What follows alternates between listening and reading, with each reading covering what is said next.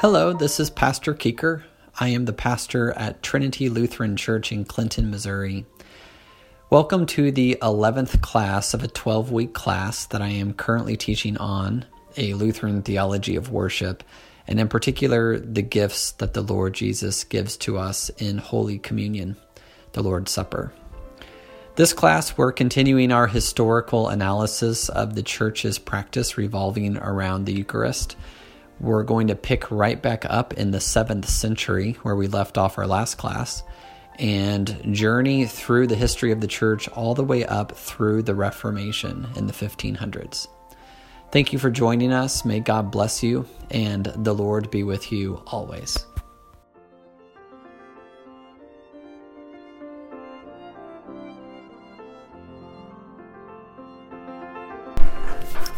It's good to have everyone here this morning on a gorgeous day outside.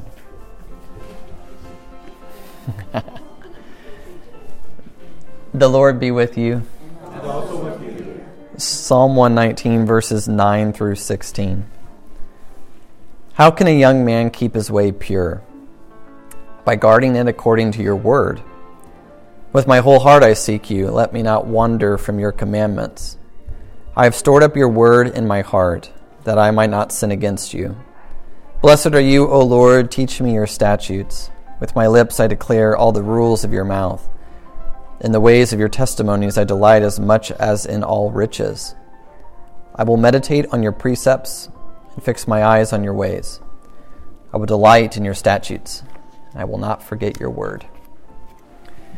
Heavenly Father, we pray that you would continually place your word before our eyes, fixing our eyes on the Word made flesh, Jesus Christ, and his word of grace and truth that fills our hearts and our lives with your love and your mercy and your forgiveness. Lord, I pray that that word would continue to be the center of our lives, the meditation of our hearts, and the things which flow from our lips, that we would teach them to our children and our children's children so that they may know your word and rejoice in your truth, following your commandments and staying true and faithful to your Son. For we know that when we are faithless, he remains faithful, and his word, it truly does endure forever. Plant us firmly on that word of your Son, Jesus, who lives and reigns with you and the Holy Spirit, one God, now and forever. Amen. Okay, last week we looked kind of through the first 6-7 centuries, and we saw a very consistent approach in the sense that the church was celebrating communion weekly, or every Lord's Day. We saw that in the letters of Justin Martyr and Cyprian and Hippolytus, and that there wasn't really any change in the practice of the church or in the teaching of the church. It's very consistent until we noted about the 6th or 7th century, especially under Pope Gregory the Great, who did a lot of great things for the church. If it wasn't for Pope Gregory, Western Christianity as we know it probably wouldn't exist. A lot of historians say that Pope Gregory was the last great pope, or the last good pope even. He did a lot of wonderful things, but he did introduce a few things and developed into some weird practices, especially revolving around the Eucharist. And we saw kind of these superstitious beliefs start to creep in. That priests were now offering the Eucharist or these private masses not once every week, but up to 30 or 50 times every day. And they were being paid by the laity to perform these things because the laity were led to believe that by offering these private masses, they could actually receive some sort of earthly or temporal blessing from God. So, if you had a job interview coming up that week, maybe you went to your priest and had a private mass said on your behalf so that your job interview would go okay. And we looked at the list of things that people were buying private masses for, to find a husband, to have a good hunt, all these bizarre things. And so priests were offering private masses, and by the end of the 7th century, 8th century especially, we're told that they are now being paid by their parishioners. And get this, they're even receiving larger stipends depending on how high they hold the host up. Right? Because along with all this superstitious stuff, this idea crept in too that the higher the priest could hold the host up, and the longer he could hold it up, then the more effective it was, or something like this. And so priests were actually, you'd find the priest who could hold it up really high. If there's Elroy, it would go exactly. Elroy would be getting a lot more money than someone like me, right? Exactly. And on page 88 in your book, we see this line that even though masses were being celebrated almost every hour of the day at this time, so where have we gone from one time a week every Lord's Day? We've ramped it up exponentially. Now every hour of the day of the whole week, masses are being offered, but the faithful were no longer receiving it. They're no longer actually receiving it. Instead, sadly, the laity were reduced to being mere spectators who were simply just trying to get a glimpse of the elevated host. Because along with this superstitious belief was you didn't actually have to receive Christ. As long as you just saw it, that was enough. And so the church's historical practice begins to change. And then we meet this man named Radbertus. Radbertus. He's an abbot. In 844, Radbertus is the first one that we are told questions the bodily presence of Jesus in the Eucharist. And he's the one who teaches that it's only a spiritual presence. Spiritual presence only. That the Eucharist was not Christ's true body and blood, but just Jesus was just spiritually present in this meal. Now, Radbertus is important to remember because he's the first one who raises this thought in the church. Before that, the previous 800 years of the church, this question was never even raised. Radbertus is the first one who teaches it. And where is his teaching based from? Again, that superstitious understanding that seeks things in the spiritual realm. And so he's the one who teaches this. And now we have full-blown superstition revolving around the Eucharist. You don't need to eat it. You don't need to drink it. It's not really Christ's body and blood anyways. He's spiritually present. Christ is present everywhere. You can worship him anywhere that you want. And now the laity are not even going to churches. What's the point? Right. So it's Radbertus who introduces this to the church.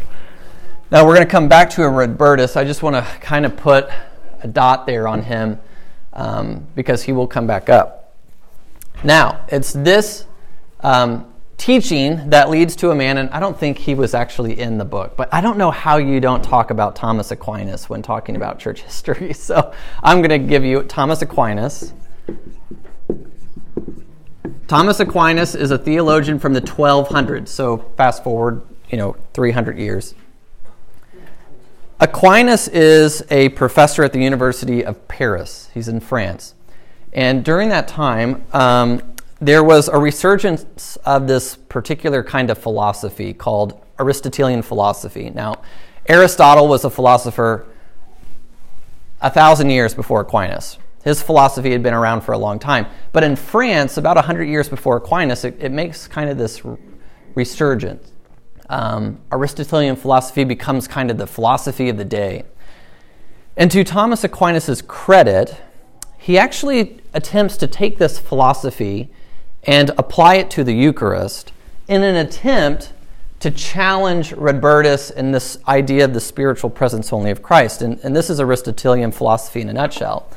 Everything has a substance and an accident. So, for instance, this chair, here's a chair. This is a chair, right? We all agree this is a chair? But it's there only in spirit. Hold on, Timothy. I want to make sure that we're all in agreement that this is a chair. If you do not think it's a chair, then maybe we need to talk after class. This is a chair. And the philosophy states that the substance or the essence of this thing is that it is a chair. Its chairness is its substance. But the accidents, the thing that you see, well, I see metal, and I see fabric, and I see some metal screws. The accidents of this chair are the things which you see. If this chair was made out of wood, would it still be a chair? Yes. Yes. Its chairness will not change. The accidents change. So it doesn't matter if the chair is made out of fabric or metal or wood or plastic. The essence of a thing, of the chair, its chairness, is that. But the accidents can change. Well, Aquinas applies this to the Eucharist. He says, when the priest holds up bread, what is the substance of the bread? It is bread. Its breadness is there. But when the words of Jesus are spoken over that bread, the substance changes. The very essence of the bread becomes Christ. The essence is Jesus. The substance is Jesus. The accidents don't change. You still see bread. You still drink wine. You still see wine. You still see wine. You drink, though, blood. The essence changes. So, this is where this word comes from. Substance,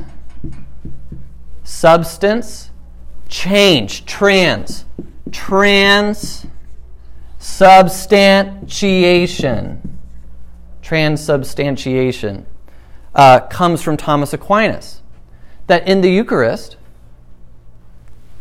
the host, the very essence of the host, does transform. It's no longer, the breadness of the bread is no longer there. It is the essence of Jesus Christ himself, his true body and his true blood. But the accidents don't change. Does that make sense? It's Aquinas who introduces the idea of transubstantiation in the 1200s. Now, it's the Fourth Lateran Council of the Church in 1215, where the Roman Catholic Church will say, that's it. That's the official dogma of the Church. Transubstantiation is the Church's understanding of the Eucharist. That the substance changes or transforms into Christ's body and blood. The accidents remain. Luther comes along, and we'll get to Luther in a second, but I just want to put this out there now. Luther comes along and says, yeah, maybe that's a way to explain it, but maybe not.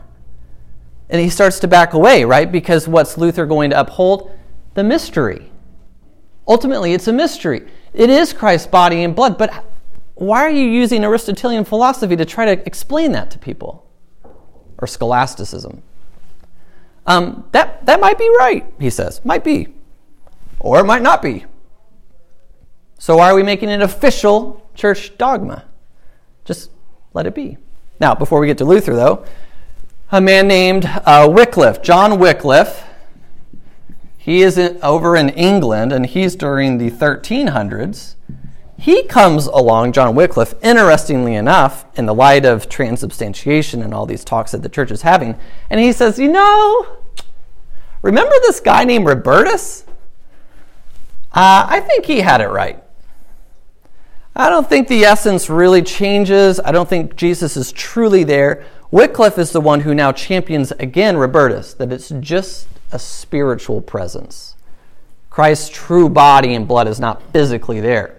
Now, who's Zwingli going to tap into during the Reformation when Luther and him are meeting at the Marburg Colloquy?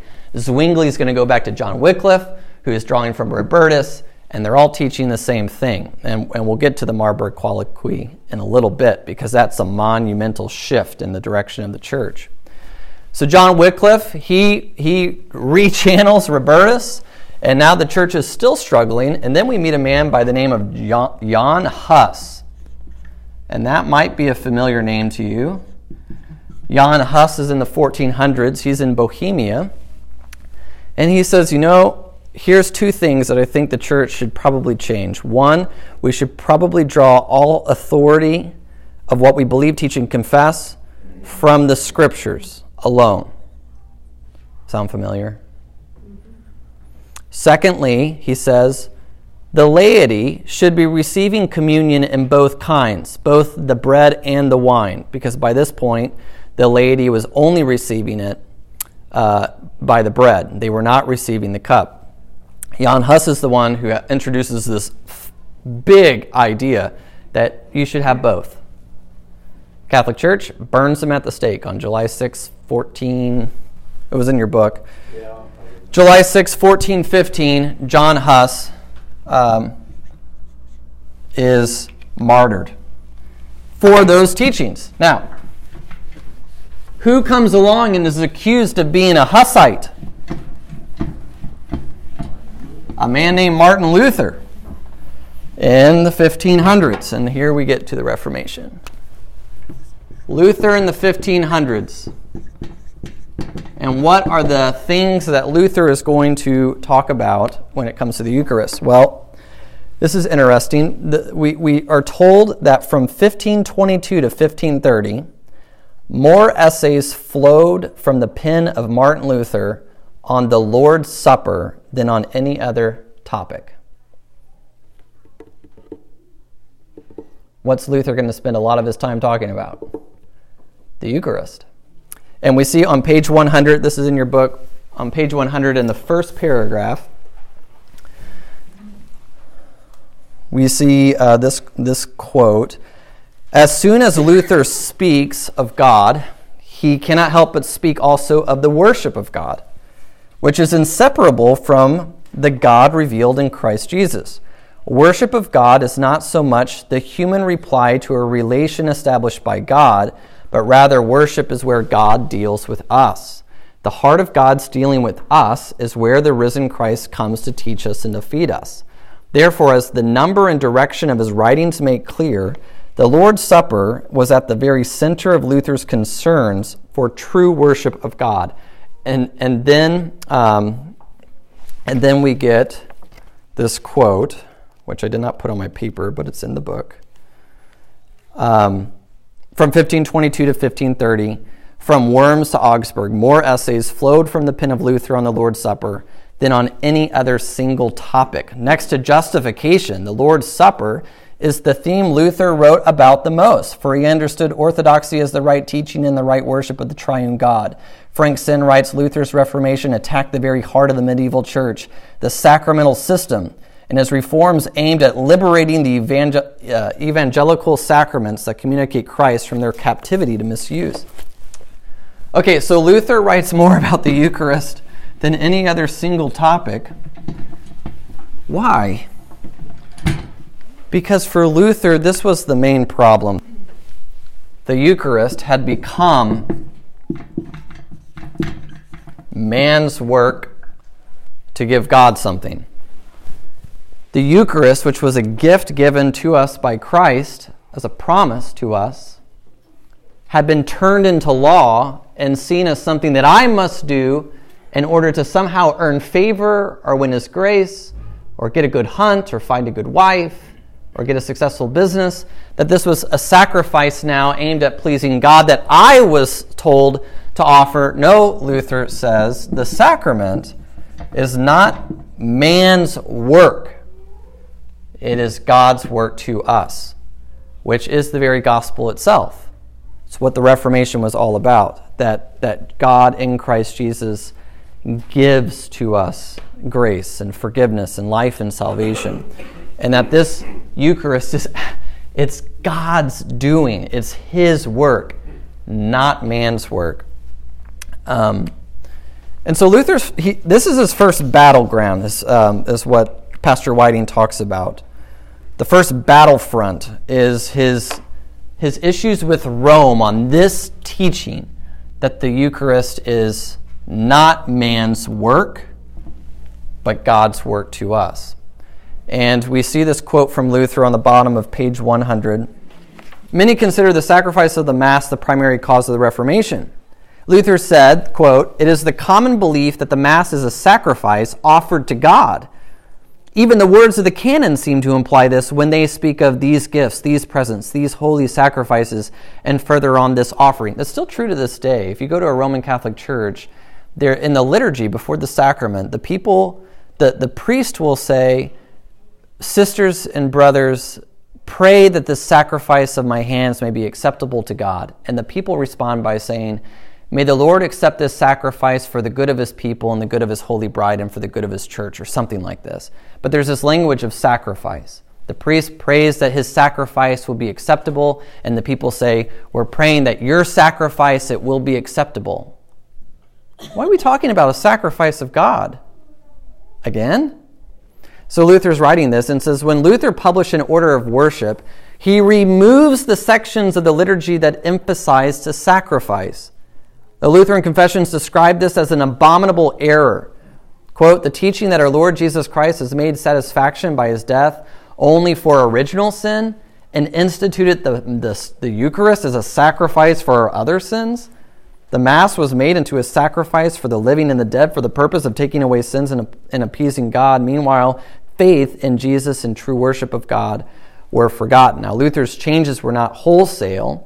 The last thing he desired was for people to think he had started a new thing, as he said, "It's not now, nor ever, has been our intention to abolish the liturgical service of God completely, but rather to purify the one that is now in use from the wretched accretions which corrupt it, and to point out the evangelical use of the sacrament." Okay, so what's the main change for Luther when it comes to the sacrament?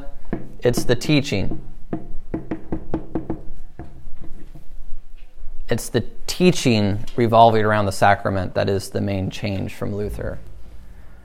It's not the external things. It's the teaching of the things, the lex credendi. Rome taught that it was a sacrifice in order to please God. Luther teaches that it's God's work to give man his gifts.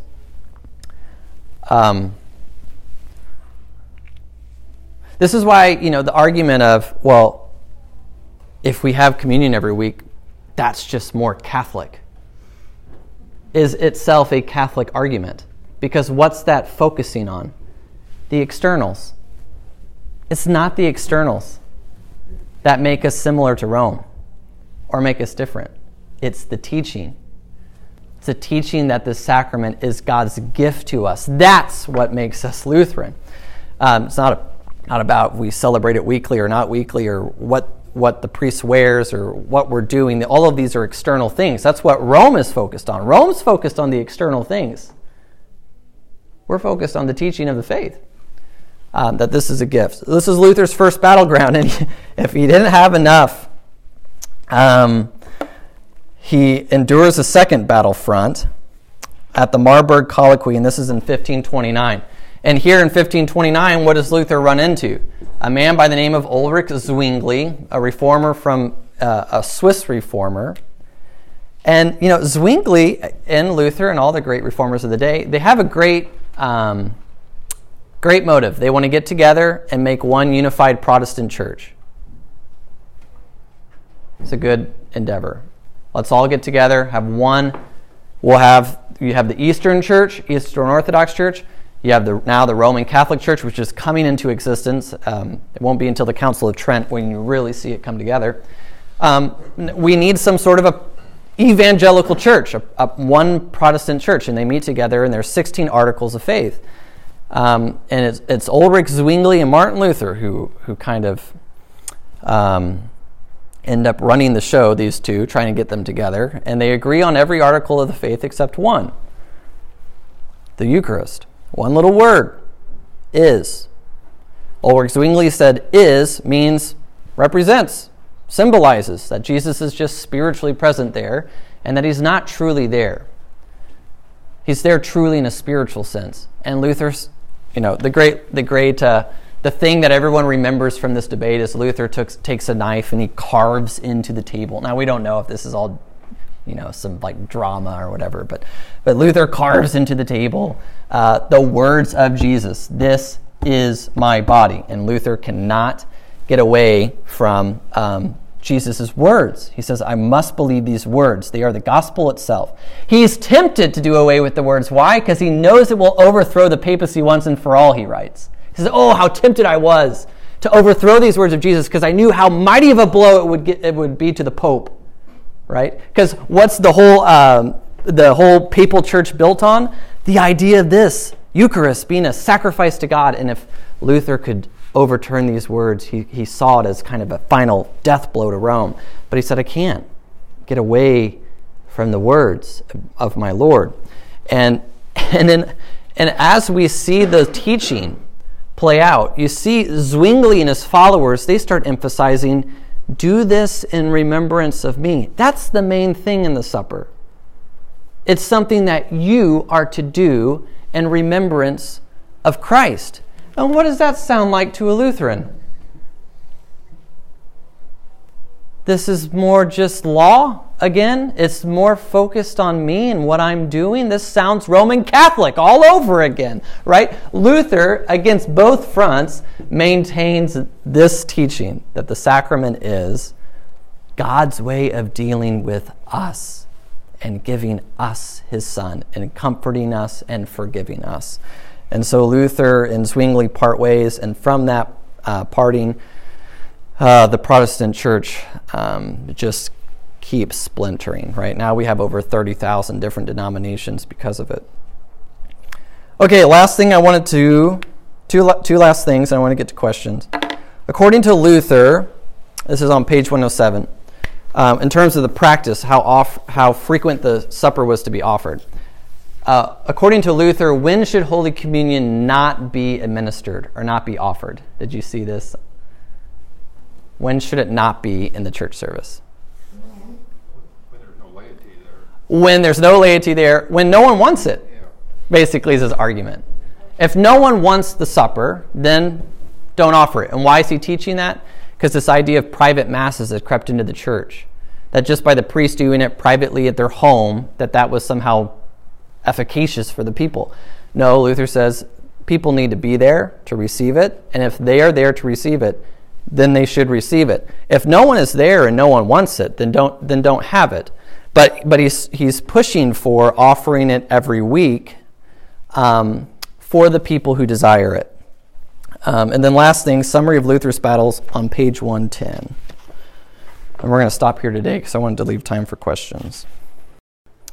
This middle paragraph here, the weekly opportunity to commune was central to the reforms Luther makes as he sought to return to the worship practices of the Scriptures in the early church. Coupled with his proclamation of justification by grace for Christ's sake through faith, was his weekly provision of the means by which the risen Christ brought the fruits of his own cross to his people. The recovery of communion received by the laity every Sunday was at the heart of Luther's efforts during the Reformation. That was a big thing that Luther fought for, receiving it every week. The other big thing that Luther fought for was what Jan Hus fought for.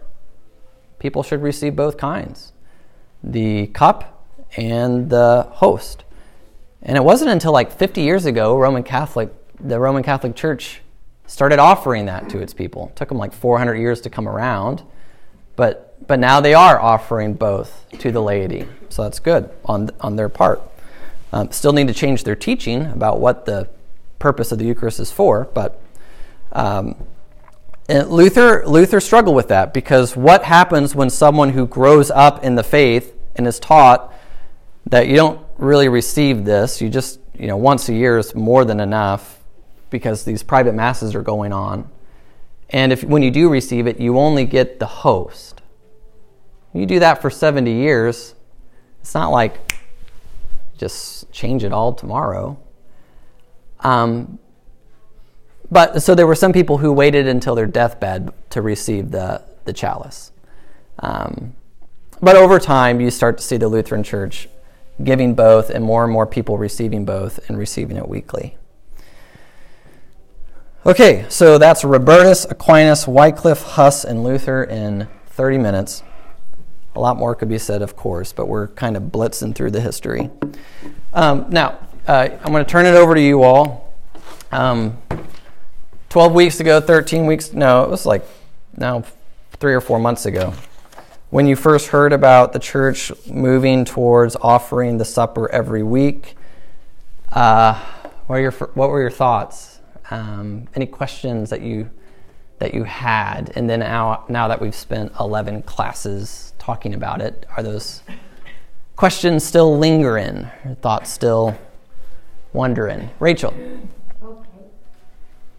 What if you don't take it every time? Will you be ostracized? I would do it twice a month, and I know it's an important institution of the church, but are we feasting? I just growing up, I've heard of it happening, but in all the churches I've been to, it's only been maybe, we do it 2 to 3 times a month. Mm-hmm. But if individually, if we don't do it every Sunday, will we be ostracized? No, not at all. You are free to participate in communion as often as you so desire. Do not feel in any way burdened or like this is something that you must do. Because again, the supper is not a law thing. It's not something that we beat people over the head with. It's a gospel thing. There's freedom there, right? So on the individual Christian, they come and receive it as often as you want, right?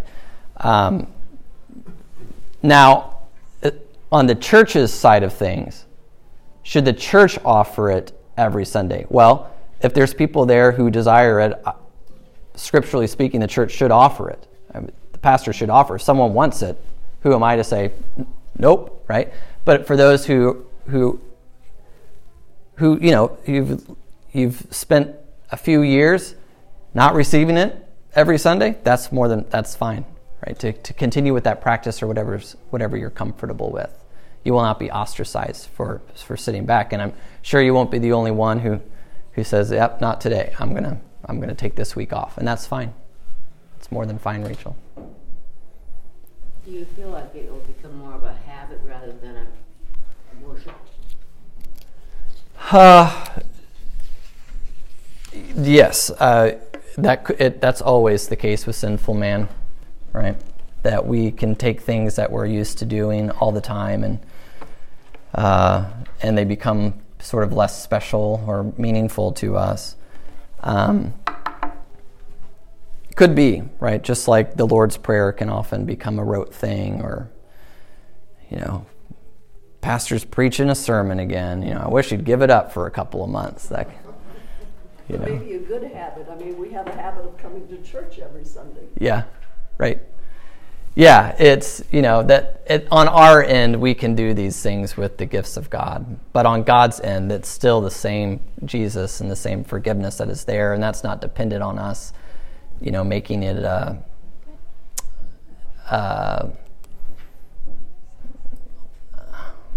making it less special. I mean, that's what sinners do. Yeah. We're sinful by nature. Right. This is God's gift to us to remove those sins. It's not like I can go 2 weeks. I mean, 1 week and you sin. I mean, you sin every day. Mm-hmm. So it's not like. I mean, for me, at the end of that week, yeah, I want to have that forgiveness. I don't want to wait 2 weeks or. Right. You know. Yeah. Yeah, no, this, I think it was like 2 years ago, I received a letter from one of our college students, you know, who would attend infrequently because they were in college. And they said, why, you know, when I come here on a Sunday, communion's not here. Oh, yeah. Give us time. You know, that was 2 or 3 years ago. For those who desire it, it should be there for them. Yeah. Other thoughts, questions? Chuck. When the class first started, Yeah. my thought was, why are we even having this discussion? Why are we moving to this? We're doing it 2, sometimes 3 times a month. I feel like those questions have been answered for me. Good. In the class. But then it makes me go back to more of a history question. Yeah. This particular church, and you may not know that because you obviously weren't here, then I know some of you you guys were, back in the 80s when I first moved here, Mhm. we only did it once a month. Yeah. Why did churches, if way back in, they had it at every worship service, what caused the churches to migrate to just once a month? I mean, and you may not know the answer to that, but that makes my mind work. Why did it change in the first place? Yeah, that will be next class, because we'll pick up from 1500s to present day LCMS Lutherans, and specifically what happened when the Lutherans came over to America and the communion practice there. And so we'll answer that next class. Okay. Yep. Other thoughts, questions? Have you thought about the ladies group rebelling against trying having to do it every Sunday? Oh, yes. Keeps me up at night. Edith and I have talked quite a bit over the last 6-7 months, and the ladies are. Yes, yeah, it's putting a little bit more of a load on the ladies who are preparing for communion, and thankfully, Edith and the ladies are finding a way to make it work, and we do need some more hands to Is there a help. problem if we don't put all the things in the proper place or proper order or proper whatever? No problem there. Yeah, no. This kind of goes back to Rachel's question on the kind of the external things. You know, does the Scripture prescribe that a believer must take communion every week? No. There is no Scripture passage that says that you must take communion every 7 days or every Lord's Day or set the vessels in certain directions, right? But the question is, should the church offer it every week? Right? So there's no sin on the believer's part. It's whether or not the church should be offering it. And the scriptural witness is that she does. The church does offer it every Lord's Day. And the church offered it every Lord's Day up until about 600 or 700 AD. So this is why the Synod passed its resolution to encourage us to offer the opportunity for communion every Lord's Day, as the historic church did. Yeah, Russ. Well, I've told you this about whenever growing up, our church always had reserved seating up front for everyone that wanted communion. And it was interesting that there was some people that sat there every week and communed every week. Some people sat up there twice a week, once a month, or twice a month. Some first Sunday of the month was always the biggest time when everyone would commune. And then there's some people that grew up and they would commune Easter and Christmas and some festivals. And that was it. And it was a very personal relationship with God and what you believed and what you grew up with, but there was the whole gambit of people. Even whenever I was an elder, they would talk about, we would assist with communion, and there were some older people that would not take the cup every time. Mm-hmm. They would only take the bread, and on festival times, or especially Easter, they would take both. So there's no right answer, I don't think. Right. It's what you are comfortable with, what you feel. And it was interesting, you could see the different families would sit and take communion weekly. Different families would take it once a month. My family was one of those that was, whenever I was younger, I remember my parents would only take it the first Sunday of the month. And then it became more and more regular. It just kind of changed. Mm-hmm. How did you prepare? How would the church prepare for how many were coming? Right. We wouldn't know. It just kind of got to... You probably knew pretty much. Yeah, after a time it was, it kind of knew.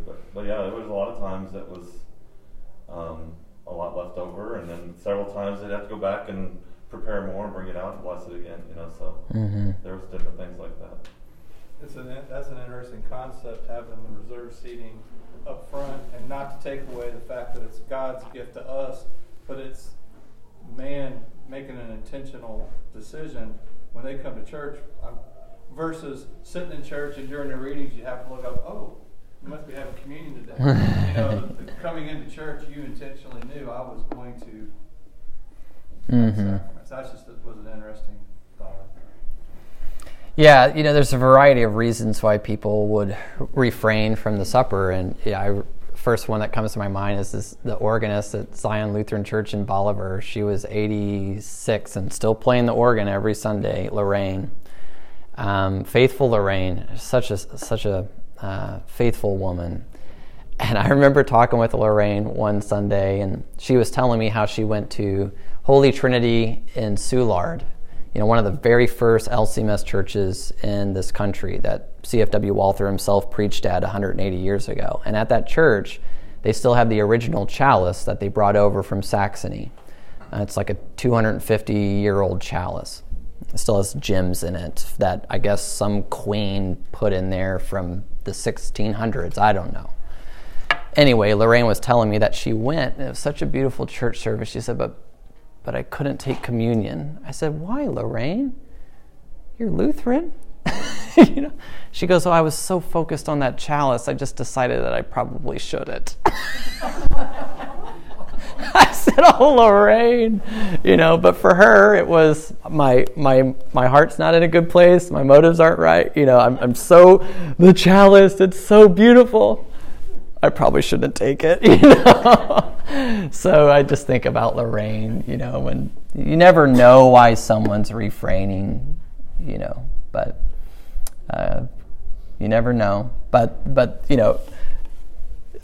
I thought about this, taking Martin Luther's example. We could start every church service by me getting up there and saying, does anyone want communion today?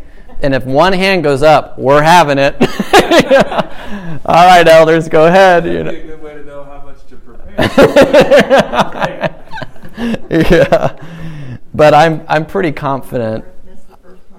That's the first part. Yeah. Well, we talked about the history previously. On Saturday nights, you would what was the word? You would announce. You would announce so that the pastor knew on Sunday how many to prepare, and that there were people who wanted to receive the supper. But I'm confident enough here knowing that there are many people who are desiring that gift that I don't need to ask the first thing. That would just become like a rote thing too. It's like, how many Sundays in a row do we need to do that before we're like, Pastor, just stop asking. People want it. I was thinking where you said we don't know why people decide something, which implies we don't judge. Right, yes. What their decision is fine, it's between them and God. That's right. Not between them and me. Exactly. Yep. Yeah. And that's, I wrote in the bulletin a couple of weeks ago, what should we think if we see someone not going up for communion? Our first thought is they're doing something for the betterment of their faith. I mean, their relationship with Christ. There are good reasons why one refrains, and so that should always be our first thought is, okay, they're being faithful. They're doing what they need to do. Worry about yourself. Right. I guess Yeah, Chuck. One little benefit to doing it every week regarding this, which we shouldn't just worry about ourselves, but if it's offered every Sunday, there's going to be a lot of people that probably won't take it every Sunday, so you're kind of just not even going to pay attention to whether people are taking communion. Yeah. Yeah, that would be good. I've never caught myself seeing who did and didn't. I don't either. I don't pay attention to who goes up. Yeah. Trying to say something. Or quietly. That's what I get. A question that has been posed to me that I think is worth asking, is have we sinned by not doing it weekly in the past? Are we somehow saying that what we did in the past is wrong? Have we sinned in this way? Well, again, I would say, do the scriptures prescribe anywhere that you must take it every week? No. So there are no prescriptions for the believer that you have to receive it every Lord's Day. You're free, right? All that we're told in the scriptures is that the church was celebrating it every Lord's Day. So no sin on your part. If the church isn't offering it, right? There's no sin there. But now, should the church be offering it every Lord's Day? Well, yeah, it's the biblical and historical practice of the church. And we know it's the practice of the Lutheran Church. It's in our confessions that this is to be offered every Lord's Day and on feast days. So this is, it's, the question is why did we stop? And then we'll talk about that next Sunday, why we stopped, what happened there. Any other thoughts, questions?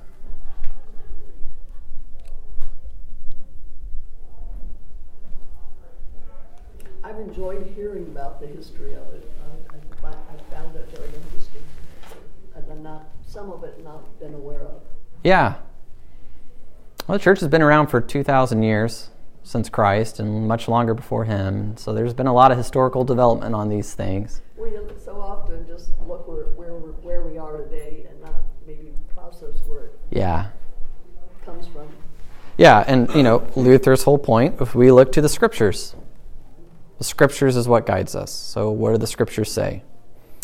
And it's helpful to look at the history, too, of how the church has wrestled with those Scriptures and some of the beautiful things that have come out of that wrestling, and then some of the blunders. I was like, oh, got that one wrong. Let's backtrack.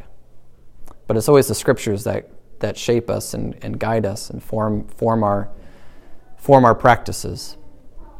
So there's two main things: justification by grace through faith and the Eucharist. These are the two great tenets of the Reformation. Lynette? Oh, I was just going to say that Aquinas. Yeah, Thomas Aquinas. I have a friend who I heard her refer to a church that she attended, or it was a matter of something. Never really knew the connection. I just knew that's the name of the church. Something. Oh, it's named Aquinas? Yeah. Okay. It's probably Roman Catholic Church then? Oh, yeah. Yeah. Okay, well, next week we're going to look at that 6th chapter, modern day LCMS, belief and practice, and kind of going back the last 150, 200 years, and looking at our communion practices. And then we're going to spend like the last 20 minutes just talking about practical things. So we talked about those 4 categories: systematics, exegetical, historical, and then practical. So we're going to talk about like, how do we go about receiving this? What do I do with my hands? These sorts of practical things. Just talk about it. What do I do with my hands? I don't know what to do. Let's end with the Lord's Prayer. Our Father, who art in heaven, hallowed be thy name. Thy kingdom come, thy will be done, on earth as it is in heaven. Give us this day our daily